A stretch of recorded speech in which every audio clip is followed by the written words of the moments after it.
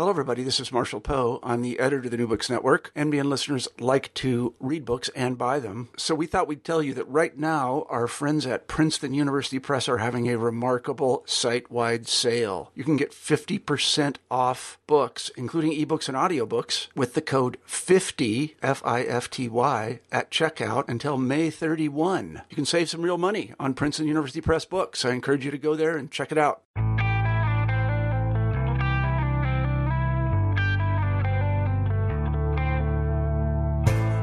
Welcome to New Books and World Affairs, and this is your host, Christian Peterson.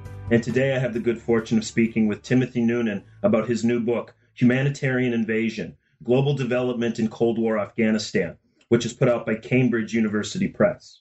Timothy, welcome to the show. Hi, Christian. It's a pleasure to speak with you. It's a pleasure to speak with you as well. And to start off with, I was wondering if you could tell our listeners a little bit more about your background.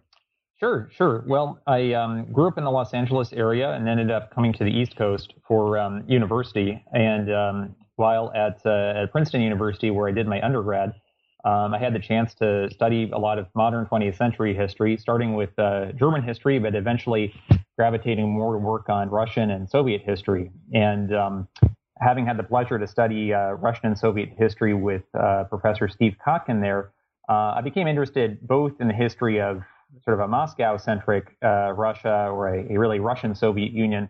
But I also became interested in places where the Soviet Union also had a massive influence on people, even if it wasn't within core regions of Russia itself. And ended up going off to Oxford later to do my doctoral work and was interested in pursuing a project that would have to do with Russian and Soviet history, something in the 20th century. But I was also looking for ways to combine Russian history with something else that would be a bit further afield. So that's kind of how I went down the track of my education at first, I guess.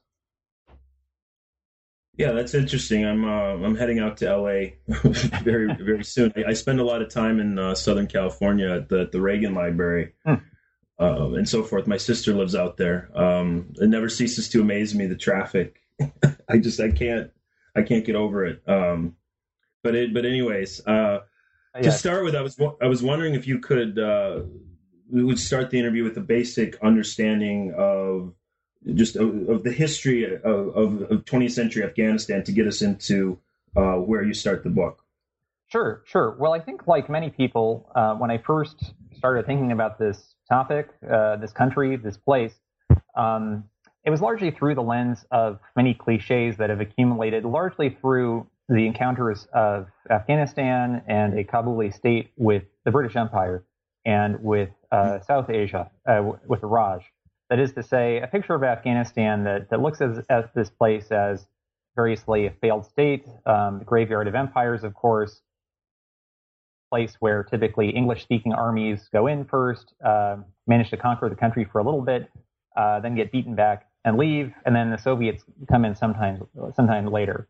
That is to say, the main picture I had of the place was basically this graveyard of empires narrative. It was through the lens of these moments of military invasion, and then wars of attrition, and then people leaving. But I didn't really have much background and much knowledge in terms of, the fact that for most of the 20th century, Afghanistan was at peace, not with war with other countries. I didn't have a very good understanding of what had happened in between.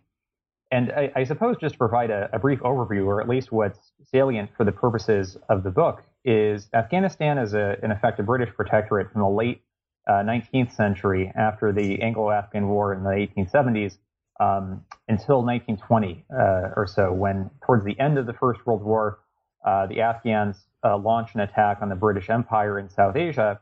And although there's no threat of them overrunning places like Lahore or the Punjab, the British conclude a treaty with the Afghans, the Treaty of Rawalpindi, that makes Afghanistan independent in the sense that Afghanistan can control its own foreign affairs and it can establish independent diplomatic liaisons with foreign countries in a way that it hadn't been able to from the 1870s until 1920.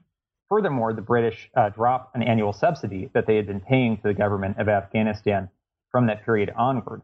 So now, for Afghan despots trying to run their country and trying to suppress rebellions, they don't automatically get this British paycheck every month to create a factory to produce machine guns.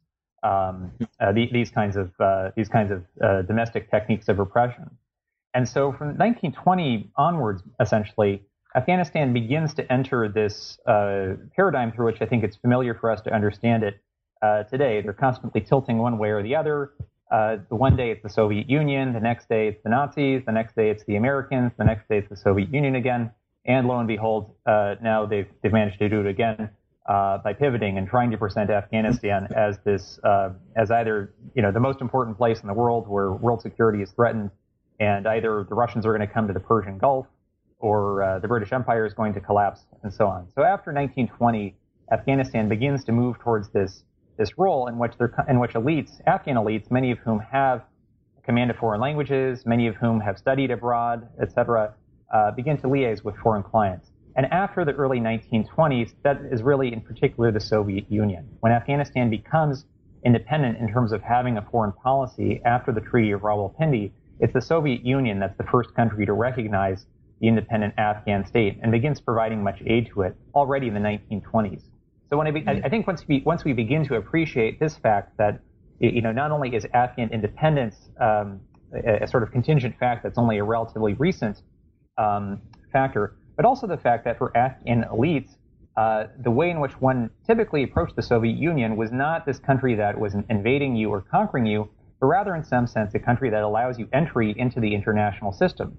Because once Moscow starts recognizing Kabul, actors of the 20s and 30s, like Berlin, like Italy, and so on, start recognizing Afghanistan as well. And so Afghanistan moves away by the late 20s and the 30s from this country that had been basically a British protectorate to what we would dub today a very weak state, but one that still maintains a wide variety of foreign relations with the great powers of the day, whether it's the Soviets, the Nazis, or the Americans later.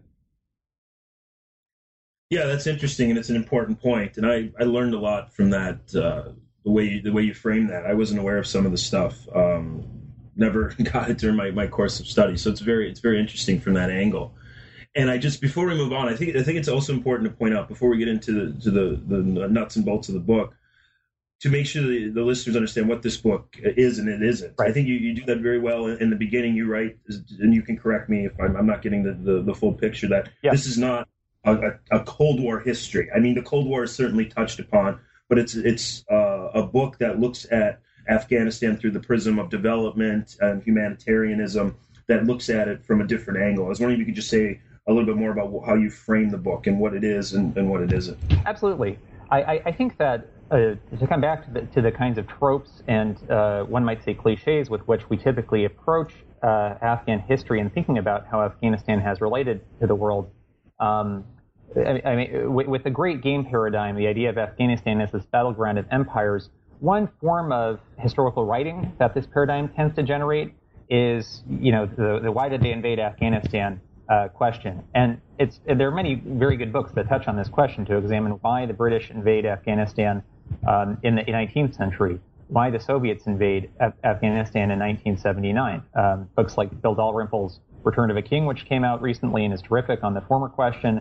And there are many other books, among them chapters and books by Odd Arnie Vest, Kalinowski, that touch in a much more detailed way on the question of why the Soviets invade Afghanistan.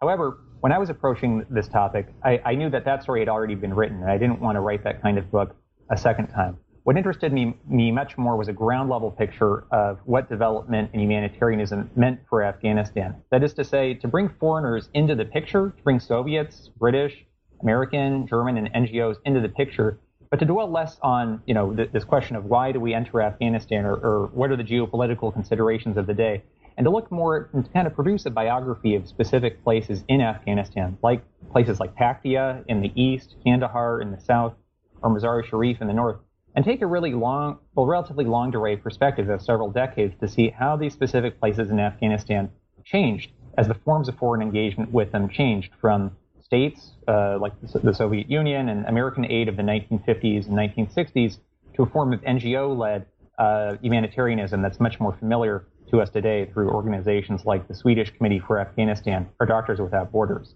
So this is not really a history of Afghanistan as a geopolitical object, or at least primarily as a geopolitical object.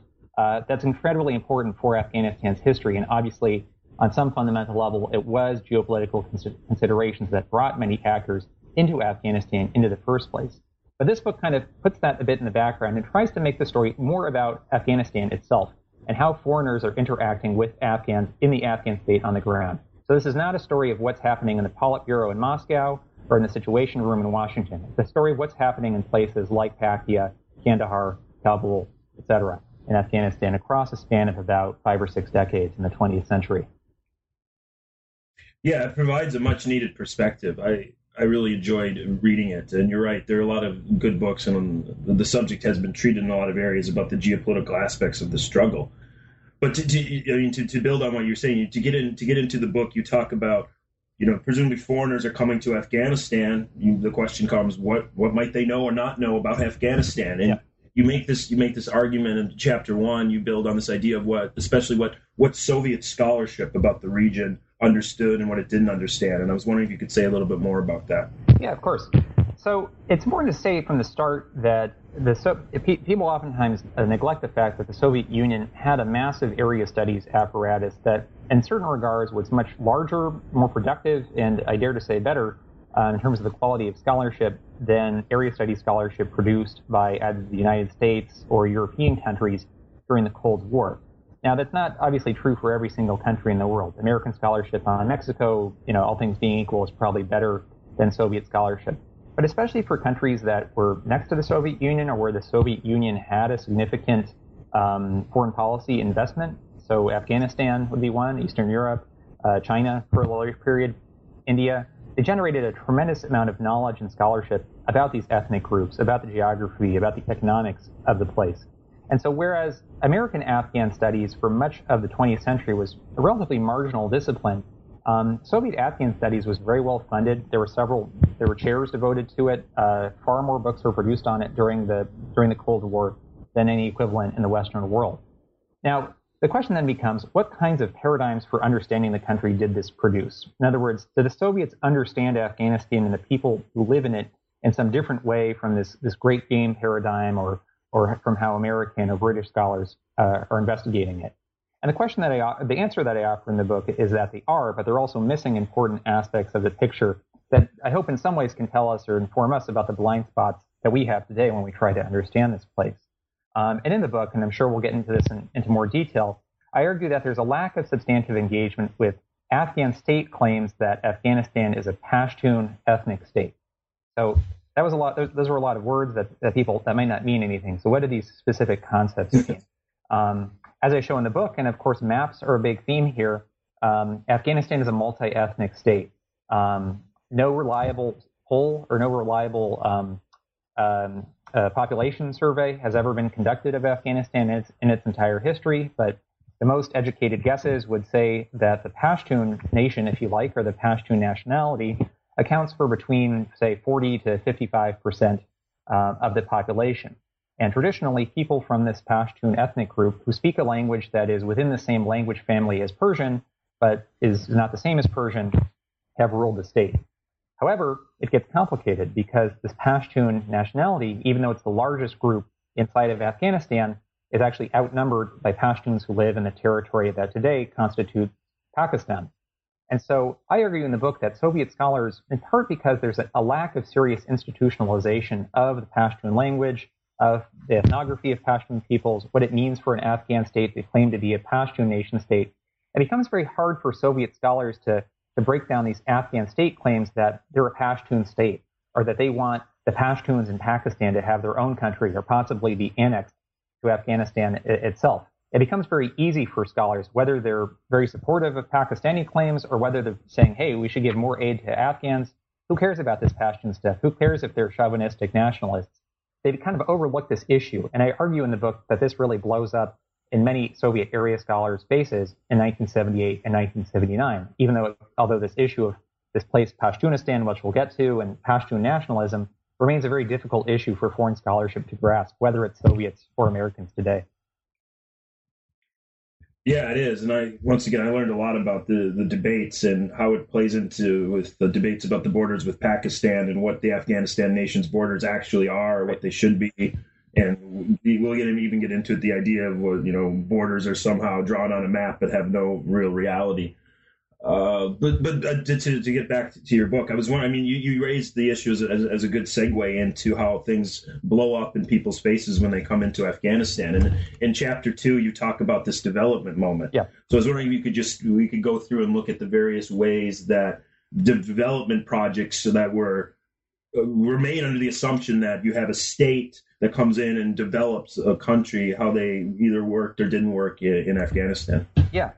So one broad theme in this book, and that I think chapter 2 is sort of the first part of, is in the 1950s and 1960s in particular, Afghanistan receives more foreign aid per capita than any other country in the world. So if we want to understand what this international or global, if you like, developmental moment is actually about, Afghanistan is a pretty good place to look at. Likewise, in the 1980s, Afghanistan is one of the first theaters where transnational humanitarian NGOs really burst onto the scene. So even though we tend to think of Afghanistan as marginal or parochial in some sense, I'm trying to make the case that it's actually quite central if we want to understand the intellectual history of development and humanitarianism in the modern world.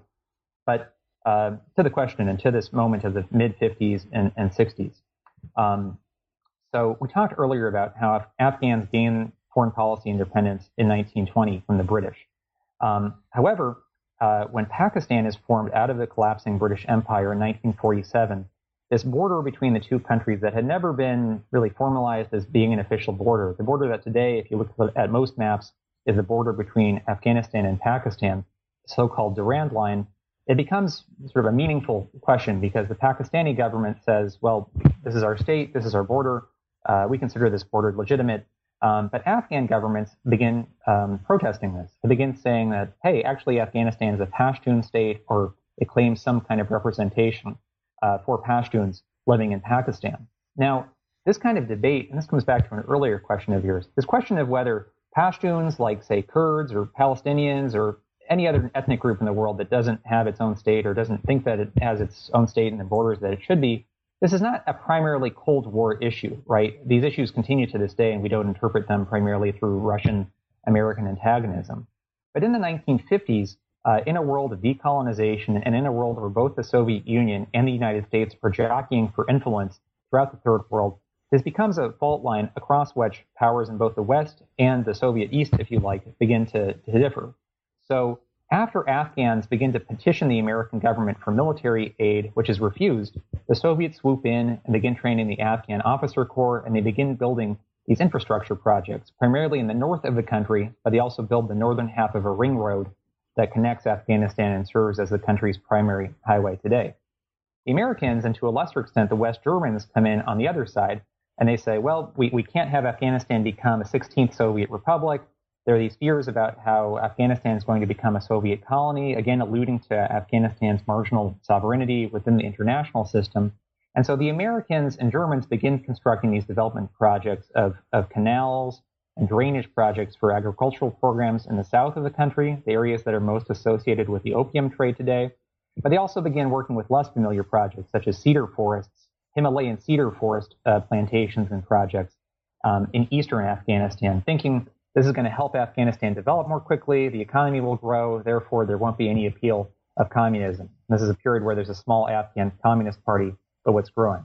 Now, to connect this to the first chapter, what I argue in that second chapter is that even though both the Soviets and the Americans all think that they're participating in this one game of national development and Afghanistan's going to enter into socialism very soon, or it's going to have such great economic growth that there won't be any temptation for it to become a socialist country, they're actually being sucked into this Pashtun nationality debate as well.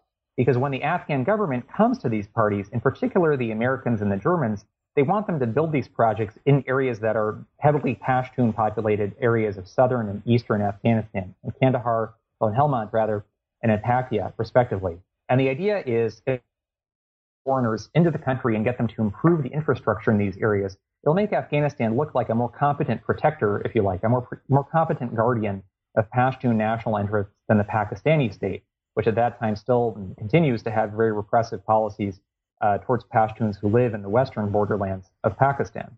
Now, in the end, none of this worked. The development projects in the south and the east were, I think, failures on their own terms.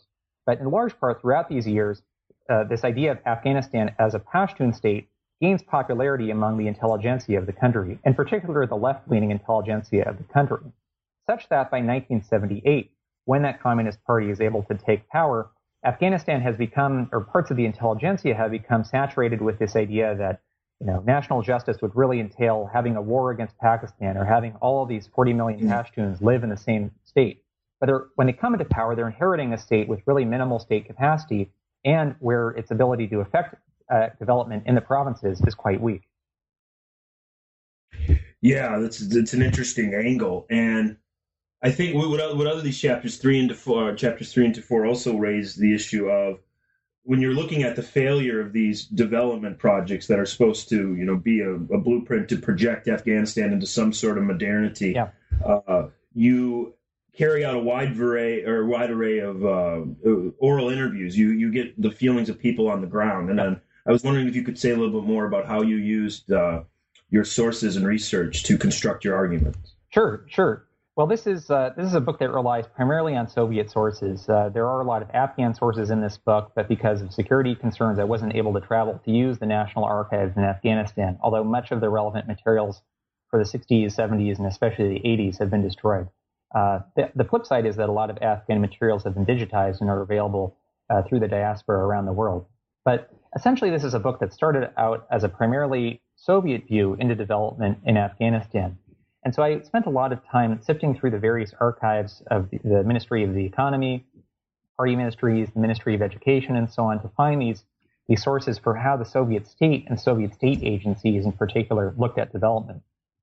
But I was very lucky when I was in Moscow and that I was working at an archive that is for the youth organization of the Communist Party of the Soviet Union called Komsomol. And I was in Moscow at a time when many of the files for Komsomol's aid missions to Afghanistan in the 1980s had just been declassified.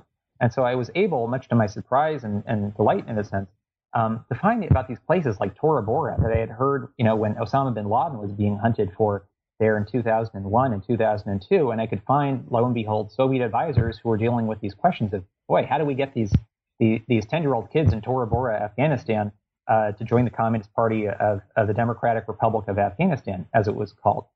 More than that, the people who had participated in these aid missions formed a kind of alumni community of their own. There's a very nice glossy book that they had produced with a lot of information about where these people lived, what they did, and so on. And through a mix of, detective work, I think, would be the positive spin on it, and stalking would be the negative one. I was able to track down a lot of these people, mostly Russian advisors who had served in Afghanistan in the 80s, but some belonging to the generation before who had been in Kabul in the 50s and 60s. And then further, I was able to travel to much of ex-Soviet Central Asia, to countries like Tajikistan and Uzbekistan today, and there to interview the translators, people who are Tajiks or Uzbeks, but who hence often spoke the same Persian language or Tajik language, if you like, that's spoken either as a first or second language by the majority of the population of Afghanistan. So I was able to get this view that I hope at least combined a vision of how does the Soviet state view development with how the Soviet advisors on the ground view development, and then to provide a bit of a personal touch too, to say, what does this actually mean? When we advertise something like the Peace Corps today, or when we say that people should go work for an NGO today and work with refugees who are coming from Syria, a lot of this relies on certain visions of what is a good life, what is morality, what responsibilities do we have to people who live outside of the borders of our own country. But I think that very little attention had gone to how people in the Soviet Union or Russia today, think about Syria, how they view their own sense of an international responsibility. And so those oral history sources that I got from Soviet actors later came really in handy, and I hope at least helped provide a kind of comparative intellectual history of how different people around the world at this moment where development was really breaking down, at least as conceived as a state-led project, how they all reflected on development, both Soviets as well as European NGO actors as well. Yeah, it's a fascinating story, and when you get into the specifics of this stuff in chapters 3 and 4 and on through your book, one of the issues that you deal with, at least from my view, that raises all sorts of issues, is this issue of sovereignty. Absolutely, is the issue of how to both establish authority, or where authority is established in the minds of people, but actually on the ground things are much different. The issue of borders existing, but maybe not existing in practice in the minds of people. I was wondering if you could just say a little bit more about how your story or your book, develops or it touches on the issues of sovereignty as part of your story of development issues. Yeah. As I was looking through files, both in the Soviet Union, but especially later as I came to work in NGO archives in Paris and in Stockholm, working with the archives of the two largest NGOs to operate in the country in the 1980s, I was really struck looking at the very early history of these Western NGO organizations and looking at the kinds of debates and the kinds of precedents that they relied on to justify entering Afghan territory. Now, many of these Western NGO actors came out of a tradition that in the early 1970s would have been, I think, surprisingly close to the Soviet position on many issues when it came to third world liberation movements. So broadly, the line here would be that the American intervention in Vietnam is an imperialist war, and the Vietnamese people have the right to have their own country. Apartheid is a disgrace to the international system, and the ANC should be able to rule South Africa. That Zionism or that the Israeli state is fundamentally illegitimate, and that the Palestinians should have their own state, et cetera, et cetera. And more than that, there are all these other groups that we tend to forget about today. Liberation movements in Namibia and what was then Rhodesia, et cetera, et cetera. This view that if only imperialism could be driven back and all these left-wing anti-colonial movements could have their own state, their own nation state represented at the United Nations, this would sort of mean true global justice. And finally, we would live in a world without imperialism. The proliferation of the nation state as this vision of a good compromise between political authority and manageability. However, I argue, and I would say that I think more research is needed in this direction to flesh out and add some subtlety to some of the lines that I've drawn in this book. But I argue that by the late 1970s, this debate became muddled very quickly for a number of reasons. Once the Vietnamese successfully kicked out the Americans and the South Vietnamese and took over the entire country, you had what was known as the boat people crisis, where many ethnic Chinese, but also people who had been affiliated with the South Vietnamese regime were literally driven onto boats, dinghies in the South China Sea. Many of them drowned. Some others were taken up as refugees throughout the country. And this, I think, spurred a lot of people to action, saying, well, hey, we thought the Vietnamese were terrific people fighting in the rice paddies against the white man, against these white American imperialists. But actually, It turns out that they're killing more people in some cases than the American occupation had. Likewise, I think, and something that I gloss in this book, but I think is also very important, is for many European actors, although less so Soviet actors, the 1970s, and in particular this period of the mid and late 1970s, is a period where the Holocaust is rediscovered as a uniquely European burden. And there's this idea that Europeans, especially Western Europeans, not so much Soviets, have a special responsibility to protect or prevent a second Holocaust from taking place anywhere else in the world. And so I think a good example of this is in the early 1970s, Swedish politicians like the Swedish Prime Minister Olof Palme can compare the American occupation of Vietnam with Treblinka and Auschwitz and say, look, this is the exact same thing, and these bombings of North Vietnam are the same as concentration and extermination camps. Later, however, less than a decade later, you find top Swedish politicians applying this logic in reverse, saying, look, we have a responsibility to prevent a Holocaust from happening, and so we need to break third world sovereignty. We need to enter Afghanistan to help the Afghan people who are being occupied not only by the Soviet Union, but by this fundamentally alien socialist government. But broadly, the point is that by the late 1970s, many people who had started out the 1970s by being on board with this project of left-wing socialist states embedded in the UN being a sort of hallmark of legitimacy, by the end of the 1970s, they'd adopted a very early position of what we would dub humanitarian intervention, whereby the mere fact of a country being socialist or it being occupied by a socialist country meant that it was ripe for humanitarian intervention. It didn't mean you could cross state borders without there being any moral issue. And so this book obviously focuses on Afghanistan, but I think another area where I would welcome historical investigation, some of the subtleties could be fleshed out here, would be humanitarian operations into occupied Cambodia, which was occupied by the Vietnamese government throughout the 1980s. But the broad point is these are both feeders for people who started out being on the anti-colonial left, begin to think through these issues of, well, is the point total political independence or socialism or having a state at the UN? What's actually the right barometer for social justice and legitimacy, as you say? And that's a fundamentally political question, but this book goes to show how tortured that became in an arena like Afghanistan in the 1980s. It's a very important question. That part of the book really made me think about a lot of issues in my research and just the world in general. I mean, you compare it at some level to this kind of the failure of the third world state. Yeah. This idea that, these states that were supposed to bring social justice to the world often didn't bring social justice. And it reminded me when I wrote one of my books and my dissertation that you talk about Sweden and Norway, or not so much, you can talk more about Sweden, but like the Norwegian government in, I believe, the early 80s, like put the Soviet Union on trial for essentially like a borderline trial to see if they committed genocide in Afghanistan. Yep. The Norwegian government, and that's something that wouldn't have been, conceivable earlier. Yeah, a phrase that a terrific historian of the British Empire used when I was presenting this book, Amanda Bain at Yale University, is she dubbed this the inversion of black on white, or kind of white on black. I basically argue in the book that there have been all these institutions that we tend to forget about, like the Special Rapporteur institution or regimes of international humanitarian law. There were all these regimes of sovereignty or limited sovereignty developed at the United Nations in the 1970s that were primarily and originally used to attack countries like apartheid-era South Africa, like the State of Israel, like the United States, et cetera. But in a very quick turn, by the early 1980s, a lot of these institutions that had been originally designed to affirm Palestinian or Namibian, say, or South African, Black South African sovereignty were flipped and were used to essentially put Afghans and Soviets on trial, with the Swedes and Scandinavians really taking the lead on this.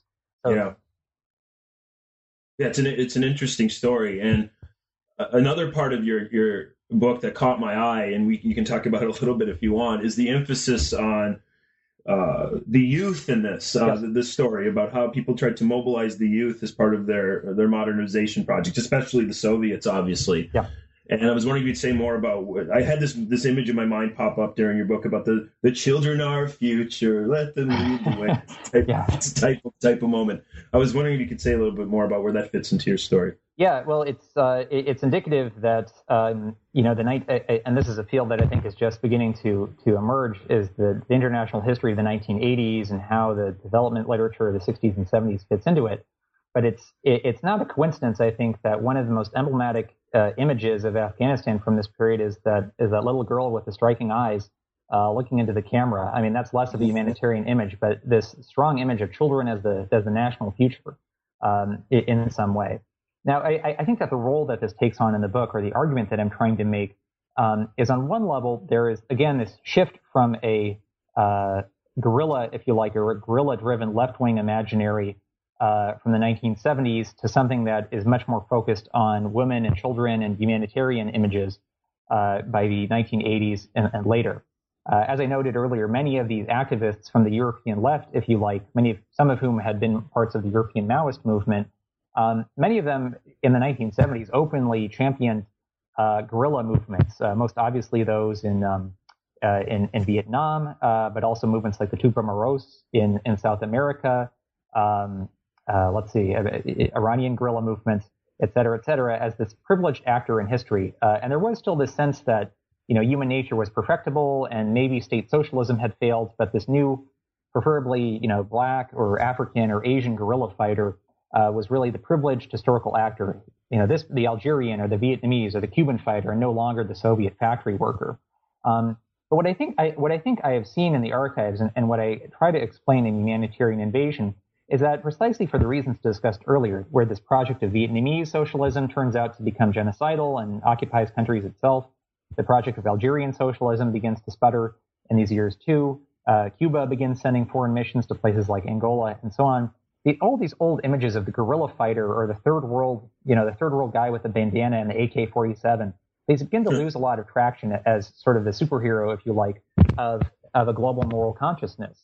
And to some extent, following the lead of scholars like Samuel Moyn, who's written on the rise of human rights, although my story is a bit different from that, I see that by the early 80s, many of these groups begin turning more to emphasize children and women, and in particular, these stateless children who are not grounded in any national context as sort of the people on whose behalf we have to intervene. So there's a kind of inversion of these visions of the future, or who is standing in for a political vision of the future. Now, I think the contrast, and one of the things I tried to draw out through the second half of the book, is that this is not the same imaginary that the Soviets are drawing on. And I think this is important when we think today about the images that are being circulated as a conflict in Syria too. Because I mean, one of the messages I'm trying to reach in this book is it's not productive for international order, and it's not productive for international conflict resolution, especially in conflicts against Russia, just to pump out pictures of starving children. I mean, as terrible as that may be, but we need to understand sort of what are the ideological stakes behind these images. Because on the Soviet side, during the 1980s, the Soviets intervened massively, trying to create this huge youth organization. They begin creating this vast orphanage system for Afghan kids. They start sending them to the Soviet Union, often with the purpose of creating a socialist Afghan elite.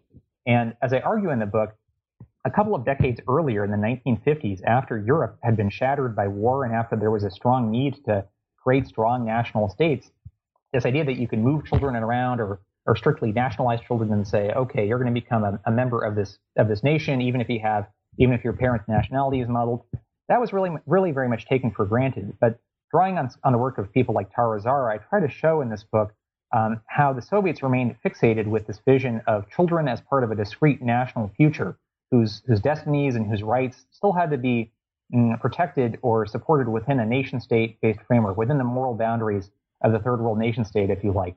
Whereas for these European actors, there was kind of this explosion of the moral boundaries, the idea that children anywhere had rights that had to be protected. So, and these are the years in which crimes such as incest and child abuse and child labor are entering international law as things that should always be illegal in spite of national traditions or in spite of national economic circumstances. This idea of child as a kind of international bearer of human rights in a way that should transcend national national borders. Excuse me. Yeah, I was going to ask you about Samuel Moyn. I'm glad you mentioned that there. I thought some of the stuff you used was similar. I mean, it's a different argument and you go in different directions, but I think it's an interesting argument to make. Kind of this decline in the state as this agent of salvation. I mean, I'm being a little bit dramatic here, but move to this new humanitarianism as a way to kind of right the wrongs of the world instead of relying on the nation state. You rely on international law and kind of this good work of NGOs who will come in and, right the ship. And what I also found interesting about your stuff on children is this shift in the image of kind of from you were talking about earlier, from this bandana wearing guerrilla warfare to the image of victimhood as something that's played up to defend interventions. Certainly. Hello? There is a. I'm sorry. Certainly the shift from the guerrilla to this victimhood narrative is important. But as I try to show in the book, without I didn't write this book to slam NGOs, and I would add that the staff at the archives of MSF in Paris, and in particular at the Swedish Committee for Afghanistan, were just terrific and really very open and a model of openness when it comes to their archives. What I try to show is that there was always a certain tension between how do we generate these images of kids inside of this country if we're claiming that state sovereignty matters in some sense? And so in many cases, for these groups, like MSF and like the Swedes, to get access to places where they can take photographs of Afghan children inside of Afghanistan, or where they can prove that there are medical crises among Afghans inside of the country, they obviously have to embed themselves in these Islamist armies, something we haven't talked about so much yet. These Islamist armies that are part of this anti-communist reaction in Afghanistan from the 70s onwards and enter into Afghanistan.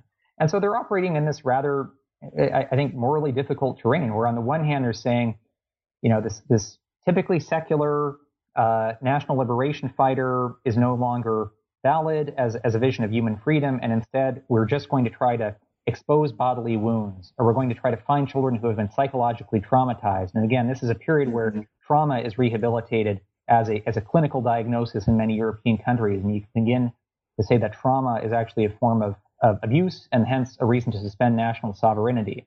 And we can agree or disagree with whether those are sensible positions or not.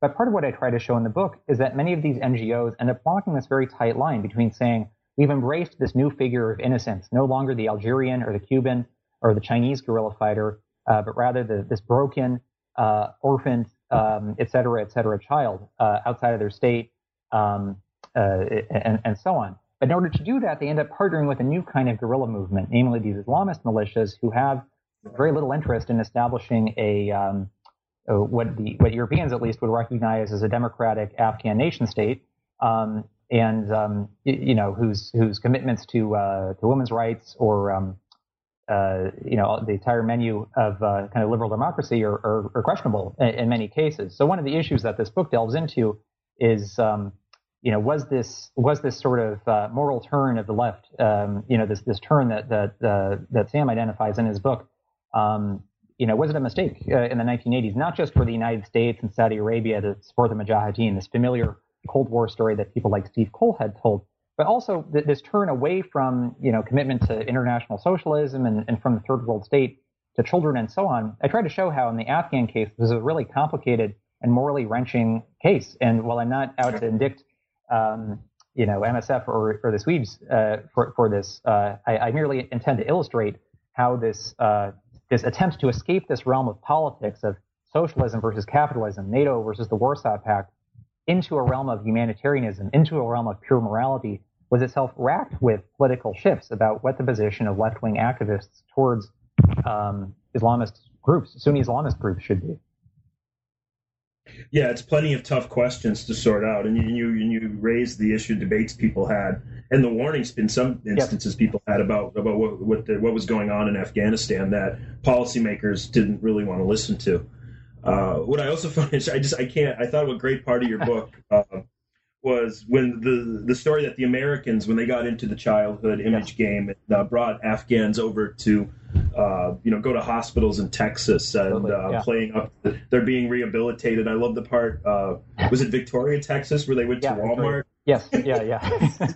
You got to go to Walmart when you come over, I guess. I mean, it's really an unbelievable story, and I'm trying to work on a extension to this for an article, and I had the chance to go to. I apologize if I botched the. I apologize to the residents if I botched the pronunciation, but Nacogdoches, Texas, to Stephen F. Austin University, where the papers of Congressman Charlie Wilson are held, who masterminded many of these schemes, not just the supply of weapons from the Mujahideen, but perhaps to his credit, these just so we know what we're talking about, these schemes to take Afghan orphans and Afghan Mujahideen fighters to these clinics, these medical clinics and hospitals, primarily in Texas, but also across much of the United States in the 1980s. And I remember seeing in these files, not only these, I thought this was just crazy when I saw it at first, because as you said, these Afghan kids were taken not only to medical facilities, but also to Walmarts.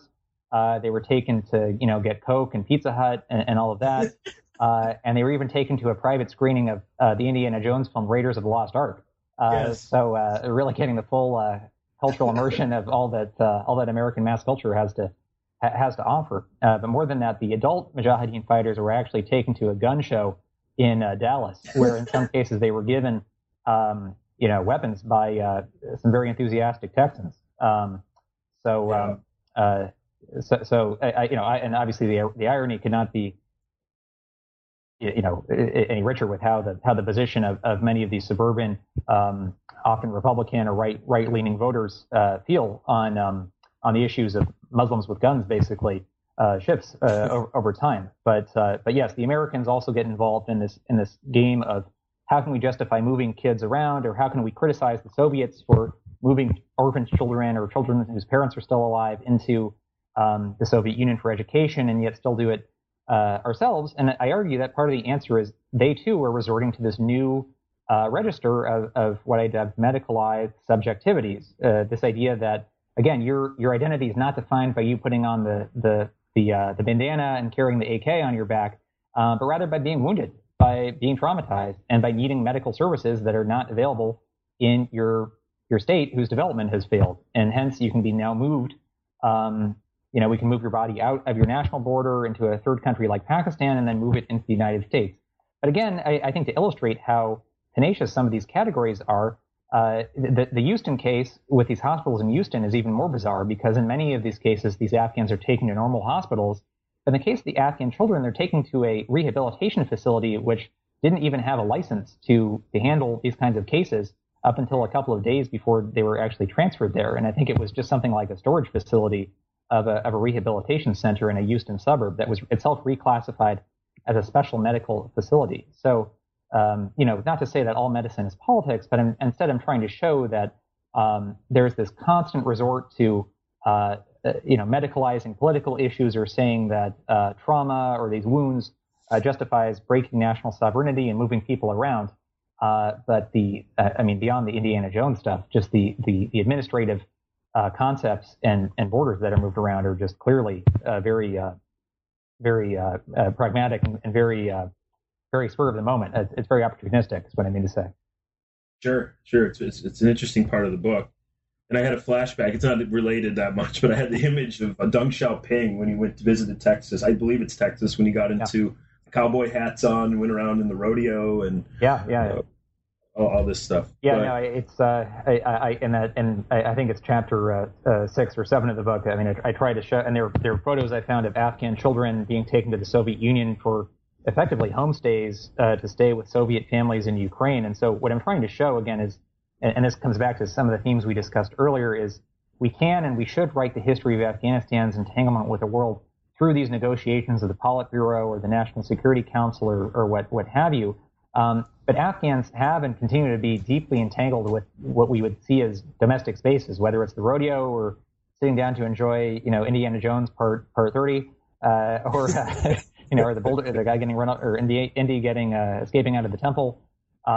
They're constantly being articulated through these spaces that most people would identify as not part of the realm of foreign policy. And this is becoming, I think, tragically even more visible today as Afghans are circulating as refugees, and in many cases getting sent back from European countries. But you end up with them in these refugee centers that are in the middle, in many cases, of large European cities that continue to have tourist trade and goes on.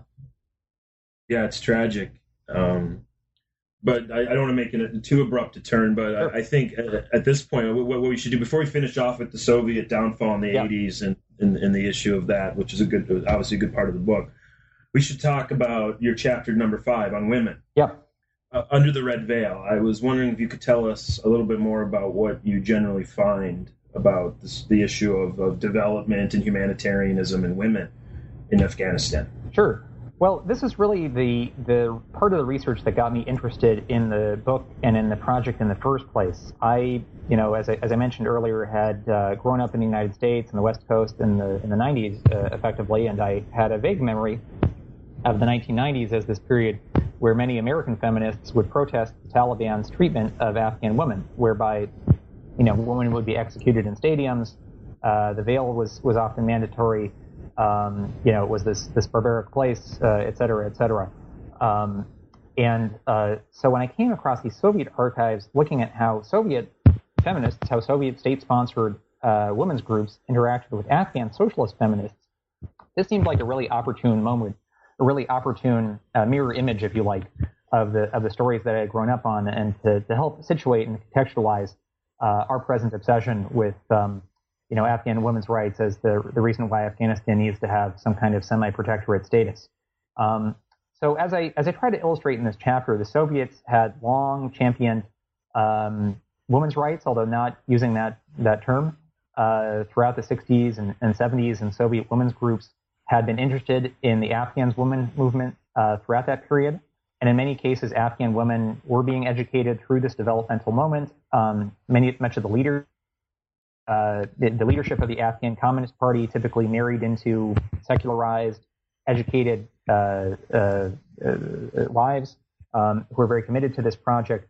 But as I try to show, even though that there might be some apparent similarities between the Soviet commitment to unveiled Afghan women, to women working in the professional service, and one should add here that probably more women were employed in Kabul at any period in Afghan's history in the 1980s than any other period. So in that sense, this was a real thing. But as I try to show in the chapter, this really grew out of a specific vision of sort of women's subjectivity or what kind of subjectivity a women's movement should endorse that was very different from what was to come later.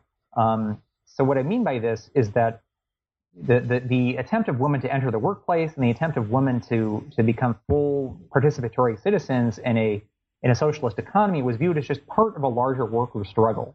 To use another big word, the Soviets were not very good on what people today would call transsectional politics, right? You could be a woman, you could be in favor of women entering the workplace and in favor of women's advancement, but this was primarily subjected to the struggle for the working class and the struggle to have a socialist Afghan state that was led through this combination of the working class and the intelligentsia.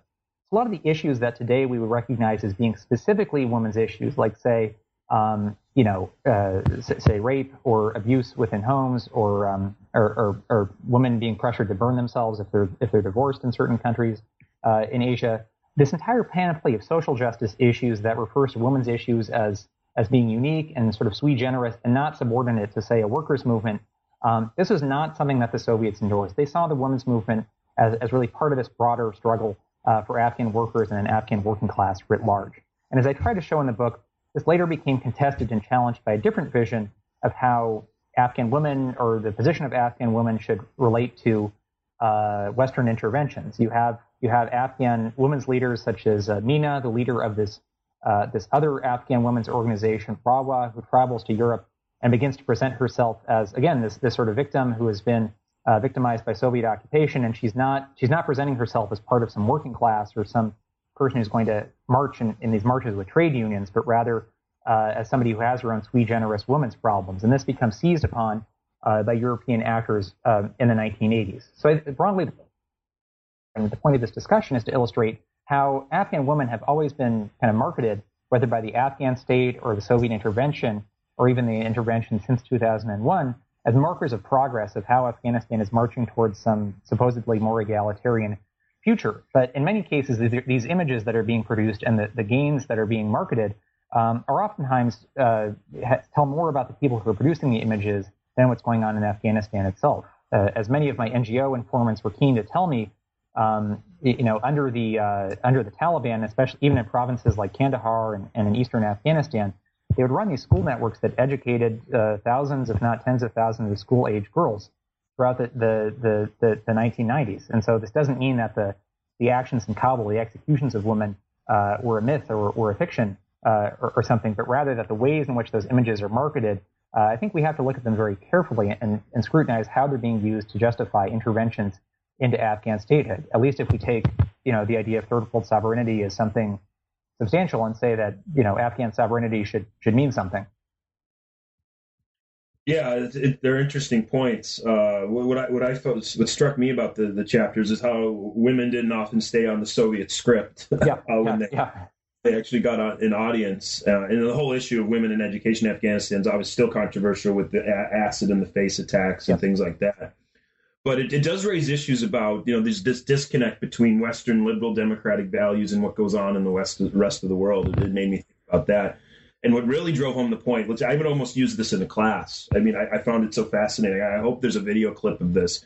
When you talk about the Oprah Winfrey example, right? Of the woman in the burqa or the whole garb, and then she rips it off and she's got like a fancy Hillary Clinton style pantsuit on of some sort. Yeah, I think it was either a pant. This was a protest action against the Taliban, I believe, in 1999 or 2000 or sometime around then, maybe after 9/11. But where this Afghan woman at this event sponsored by Oprah at Madison Square Garden, no less, comes on the stage and in order to demonstrate her kind of liberation, if you like, rips off the burqa and is dressed. I forget if it's either a pantsuit or jeans and a tank top or something like that. But this really illustrates the tension. I mean, the Soviets would have said this is ridiculous, and this is just an example of how basically the new left and its cultural politics has degenerated into supporting American imperialism. And they would say, look, if you want to remove the burqa, fine, you need to, because you're going to go work in a factory or as a secretary for this, bloated authoritarian bureaucracy. But you're going to do that as part of a broad working class movement. And, wearing a pantsuit or wearing, jeans or hot pants or whatever, this has absolutely nothing to do with advancing the interests of the working class and the international proletarian movement. And so again, this tension between whether, again, to come back to this issue of intersectionality, if sort of gender or the women's movement has its own specific women's politics, or whether, what the relationship of a woman's politics should be in relationship towards a or the working classes politics as well. And obviously, with the primary season, some of these debates continue, not to get too far off track, but how a women's movement should relate to a working class movement. Yeah, I mean they're interesting questions, and they're not exactly easy answers to come up with. But just I mean, now I've taken a lot of your time, and it's been very interesting to talk to you. But to finish up here, I was wondering if we could I wonder if we can go over chapter 6 and 7. Yeah. At least the failure of the Soviet modernization project. I mean, you really bring that home in the rise of the humanitarian intervention and the problems that humanitarian groups faced when they actually tried to do their work in Afghanistan. I mean, there's a lot of things we could go over in this chapter, but what I found interesting is this idea of you use the Soviet border guard as an example of kind of the problems of these shifting borders and shifting sovereignties, and you get all these stateless people. There's a lot of issues that go on in terms of how you had all these difficulties in trying to figure out how to modernize Afghanistan, and eventually it falls to the Taliban. And I was wondering if you could say more about those chapters and your major arguments. Sure. Right. There's a lot to cover in there, but I guess just to focus more on the final chapter of the book. I mean, that chapter is a bit more of a melange in that it's less focused on one specific region of the country. But I attempt to show how Soviet advisors, including this gentleman Yuri Salnikov, who invited me to his home in Volgograd and who was an advisor in Kandahar, southern Afghanistan, in the mid-1980s. And he was very forthcoming with both his memoirs and a very long interview that we conducted about this problem of how in the world do you monitor the border of a country that the country itself doesn't recognize as its border. It's a good question. And the answer is it's not easy. And as Salnikov eventually discovered, this whole vision that the Soviets are able to enforce in the north of Afghanistan, which borders the Soviet Union, of having tens of thousands of uniformed border guards descend onto the country, not only descend onto the border of Afghanistan, but literally invade Afghanistan and declare northern Afghanistan inside of the country like part of the extended Soviet border. That model is not reproducible when you are thousands of miles away from Tashkent, much less Moscow. And so these Soviet actors in southern Afghanistan, like Salnikov, are really left on an island. I'm reminded of one story that Salnikov told me, not to delve too much into anecdotes, but they were trying to register people for the Afghan, I forget if it's the army or the border guards in Kandahar, and he was saying that they only had one uniform for the entire region, one uniform for the entire Kandahar office. And so they ran across the problem of, okay, how do we produce ID cards, much less passports, for these people to check everything? And the answer that they came across was, well, we'll just keep the uniform in a back courtyard. We'll bring these guys in, tell them to strip down, and then take a photograph of them in the uniform, strip it off. Next guy comes through. Wow. But this itself, this might seem like a trivial point, but this shortage of uniforms that indicates that you're a member of a state and that you're a member of a state border guard thing is actually very significant. Because when you don't have uniforms, when you don't have passports, when you don't have ID cards, there's basically no difference between a border guard and a militia. And that's more or less what people like Salnikov in the south of Afghanistan end up endorsing. They begin ceding control of the border to these various Pashtun ethnic groups around Kandahar, many of whom have their own internal disputes with one another. And this is part of the background out of which the Karzai family comes from that era. They begin ceding the border and saying, okay, look, we're not even going to try to contest this as a state border, and it's just going to become this kind of ethnic battleground between different Pashtun groups on both sides of the official border between Kandahar and Quetta in Pakistan. And so the Soviets begin realizing that this is all turning pear-shaped very quickly and begin retreating. But the way that they attempt to do it is by legitimizing Afghanistan within this new regime of the United Nations and peacekeeping regimes too. And again, I hope that if this book does anything, it'll inspire people who are interested in international history and Cold War history to prove me wrong and find ways in which these other cases of peacekeeper regimes, whether in Cambodia or Nicaragua, Namibia, if I'm not mistaken, are different or not different from what happens in Afghanistan during this period of the late 1980s. So this new regime of UN peacekeepers gets instituted, but it's woefully inadequate. The Durand Line, if I'm not mistaken, is about 2,500 miles long, and they end up having about 50 peacekeepers to guard that 2,500 miles between Afghanistan and Pakistan from border incursions from Mujahideen. So that's clearly completely inadequate. The Afghan army obviously remains even after the Soviets go, and the Afghan army surprises a lot of people by winning battles with Mujahideen armies, and the Afghan government doesn't collapse as quickly as many people had anticipated. But as I try to show, these NGO groups that had made that initial compromise by working with Islamist militias, once they begin entering Afghanistan and controlling actual territory, they begin running into these familiar problems that we've seen. And I was surprised and as a researcher, at least delighted to find that one of the first places where these NGO groups penetrated to were these borderlands where the West German foresters had been in the 1960s. And in many cases, they find the archives of the forestry missions. So there was this real rich sense of, just kind of one failure being pancaked on top of one another in these regions. But predictably, once they start entering these territories and once these NGO groups begin to claim, governance and sovereignty over land and territory within Afghanistan, these NGO groups begin becoming sidelined. It's very difficult for them to try to say, okay, we're not going to work on women's projects, or we're going to provide preferential medical treatment to a guy who's a commander of your Mujahideen unit as opposed to just some general responsibility to heal everybody. And so these issues that I think had been able to be tabled about sovereignty and about the relationship of a kind of left-wing or ex-left-wing European internationalism and kind of humanism, medical humanism, if you will, these come to the fore again in a way that the location of them had put to the side in the 1980s once these humanitarian groups start controlling territory.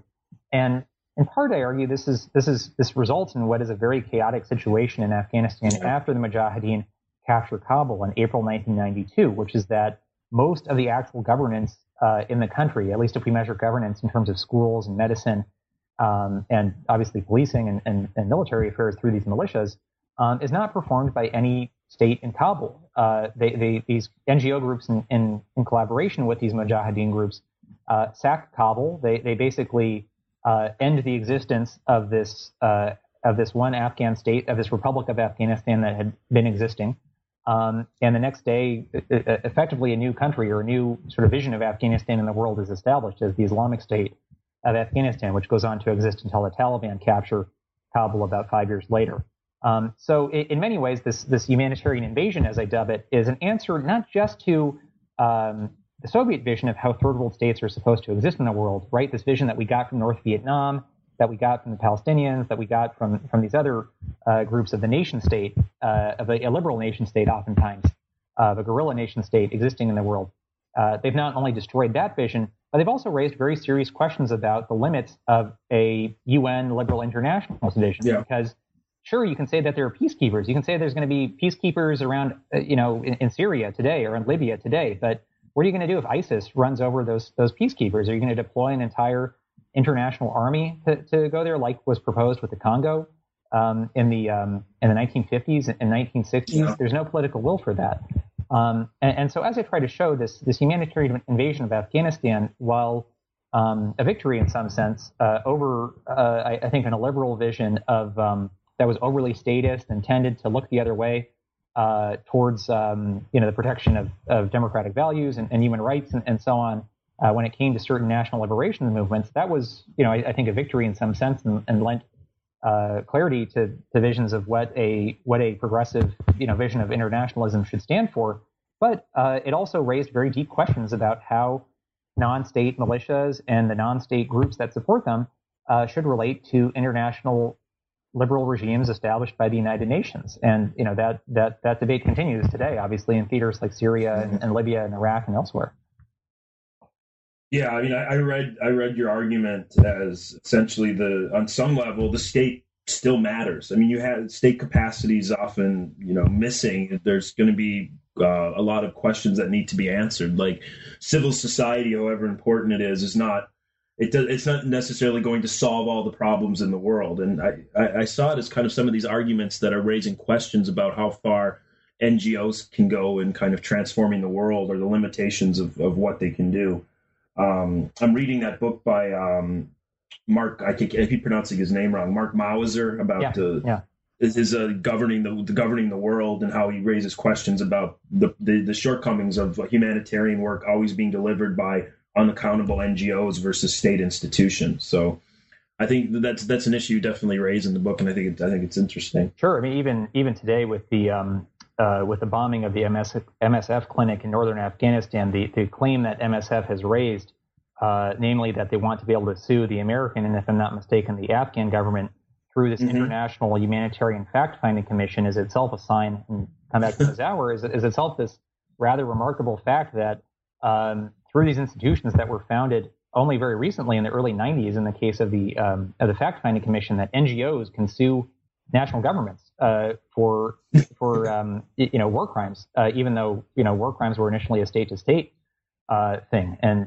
I admire much of the work they do. Many of the people, obviously, in this book have shown tremendous physical courage and moral courage that many of us wouldn't have been able to do to make those leaps from earlier political convictions that they had held very strongly to new ones, much less to put their bodies in danger into what was a very dangerous military theater. But that doesn't mean that we shouldn't challenge and engage with the moral claims that these NGO groups make, even if we admire them and the work that they do in many theaters.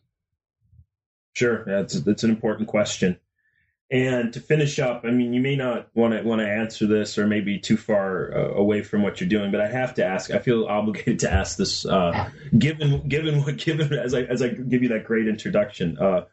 This is, a very important book, and I was wondering if you could have any advice for what Americans or the international community is trying to do in Afghanistan today.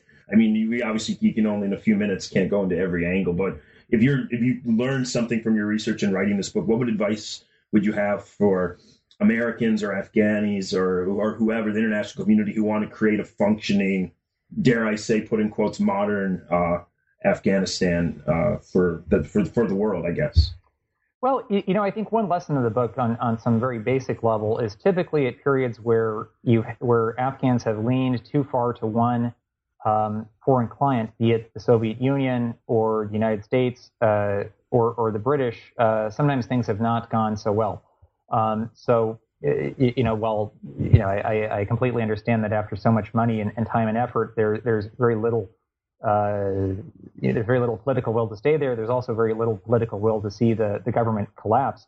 I think recognizing that countries like Iran, like India, like Pakistan, like China will have a role to play in Afghanistan in the future, and I think just accepting that as a reality rather than some form of American protectorate status over the country is important. I mean, today American aid to Afghanistan continues to underwrite Chinese foreign investment in the country, and we need to ask at what point are the Chinese, Iranians, and other interested actors in the region going to step up with providing not just commercial aid or foreign investment, but also military aid to the Afghan government without it descending back into this situation that happened in the 1970s, which is mutual suspicion, great game narrative, one party intervenes, leading to devastating consequences for the region. So I think some acceptance of multipolarity within the region and figuring out how Afghans are going to exist, like they did successfully in some ways for much of the 20th century, not between Germany and the Soviet Union and the British Empire, or between the United States and the Soviet Union, and to a lesser extent West Germany, but now in a more complicated 21st century Middle Asian or Central Asian arena between Iran, Pakistan, India, and so on. I think accepting multipolarity as a basis for some future for Afghanistan is important, rather than any one party trying to say it's going to control that. Secondly, though, and not to go into too length, though, I think it's very important to recognize that policy towards Afghanistan, I think in some ways will have to remain subordinate, or at least take place in the shadow of policy towards Pakistan. I don't mean in this book to portray Pakistan as sort of the evildoer or the country that has tried to throw Afghanistan under the bus continually.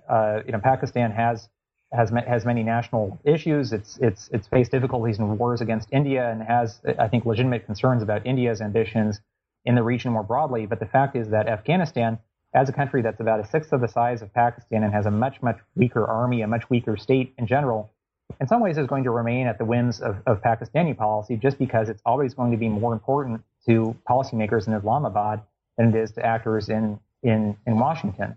And so I think the more that we can figure out some kind of as Americans at least, that we can figure out some kind of agreeable status quo between us and the Chinese and the Russians and the Iranians perhaps and the Indians, that's not going to cause one of those parties to intervene again and destroy the country. I think that will be important for the future.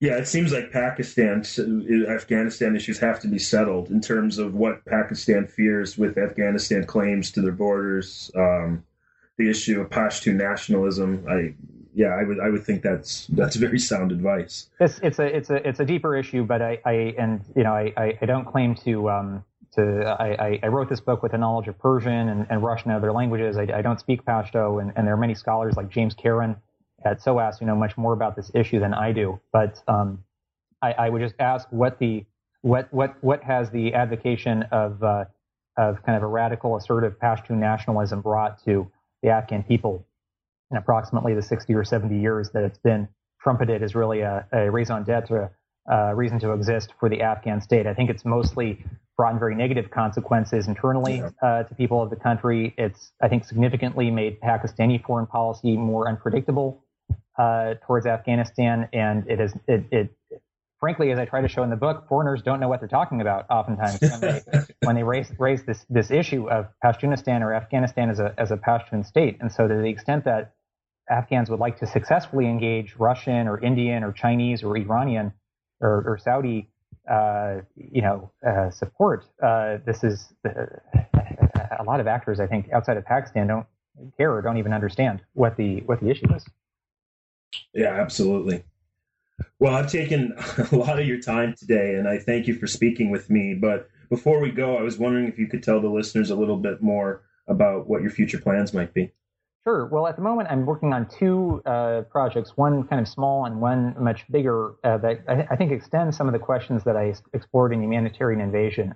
At the moment, I'm preparing a translation from Russian into English of one of the few really good ethnographies of Afghanistan that we have from the 1920s of the Panjshir Valley, a region of Afghanistan to the north of Kabul that was famed as the site of the guerrilla resistance, coming back to guerrillas, by Ahmad Shah Massoud, one of the leading commanders in the Mujahideen in the 1980s. And so this is really a ground level view of what a very specific region of Afghanistan was like in the 1920s. I mean, not to take up too much time more, but this issue of Afghanistan beyond Kabul and a vision for what an authentic Afghanistan society looks like beyond Loya Jirgas and Karakul sheep and these hats that Hamid Karzai wears, and so on and so forth. Trying to produce translations of actual descriptions of places in Afghanistan bounded at a specific place in time, rather than coming from this realm of oftentimes Orientalist cliches.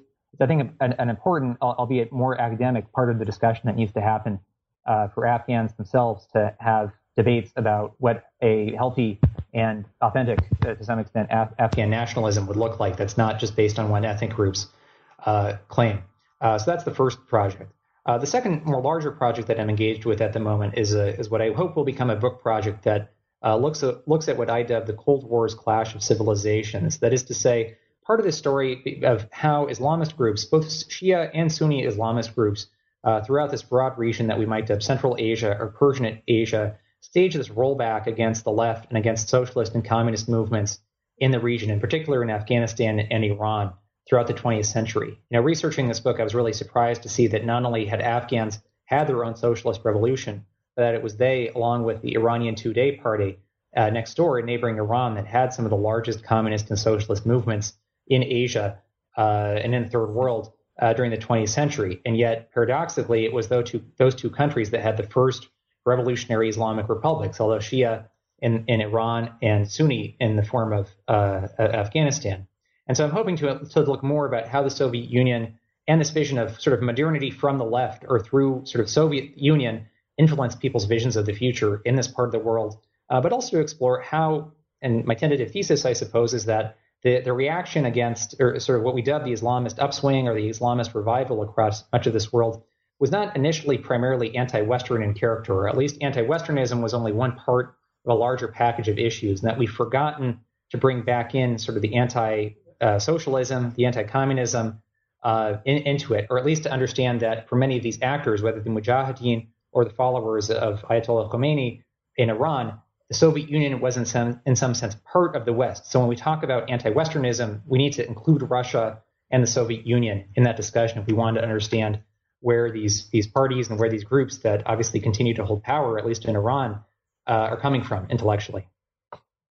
Yeah, that sounds like a fascinating project, and it reminds me of when I was doing my research for my dissertation. The Soviets just praising Ayatollah Khomeini Yes. in the initial phases of the revolution, and all of a sudden, like as he ripped apart the Soviet Union and their godless modernity and future, all of a sudden he turned into like this, religious fanatic, nutbag, anti-progressive person very quickly after he was like the symbol of like third world, nationalism against capitalism. Yeah, whether it's the first book or this project, I mean, a broad question that continues to interest me is how to, at this moment where you can't use Nazism or you can't use Hitler as sort of some stand-in for the evils of world imperialism, and you're faced with challenges that really have very little to do with the Second World War in Europe. How do people try to understand these new challenges or these new forms of what they see as imperialism? And clearly for the Soviets, understanding that Shias and Sunnis are often different from one another, that in many cases,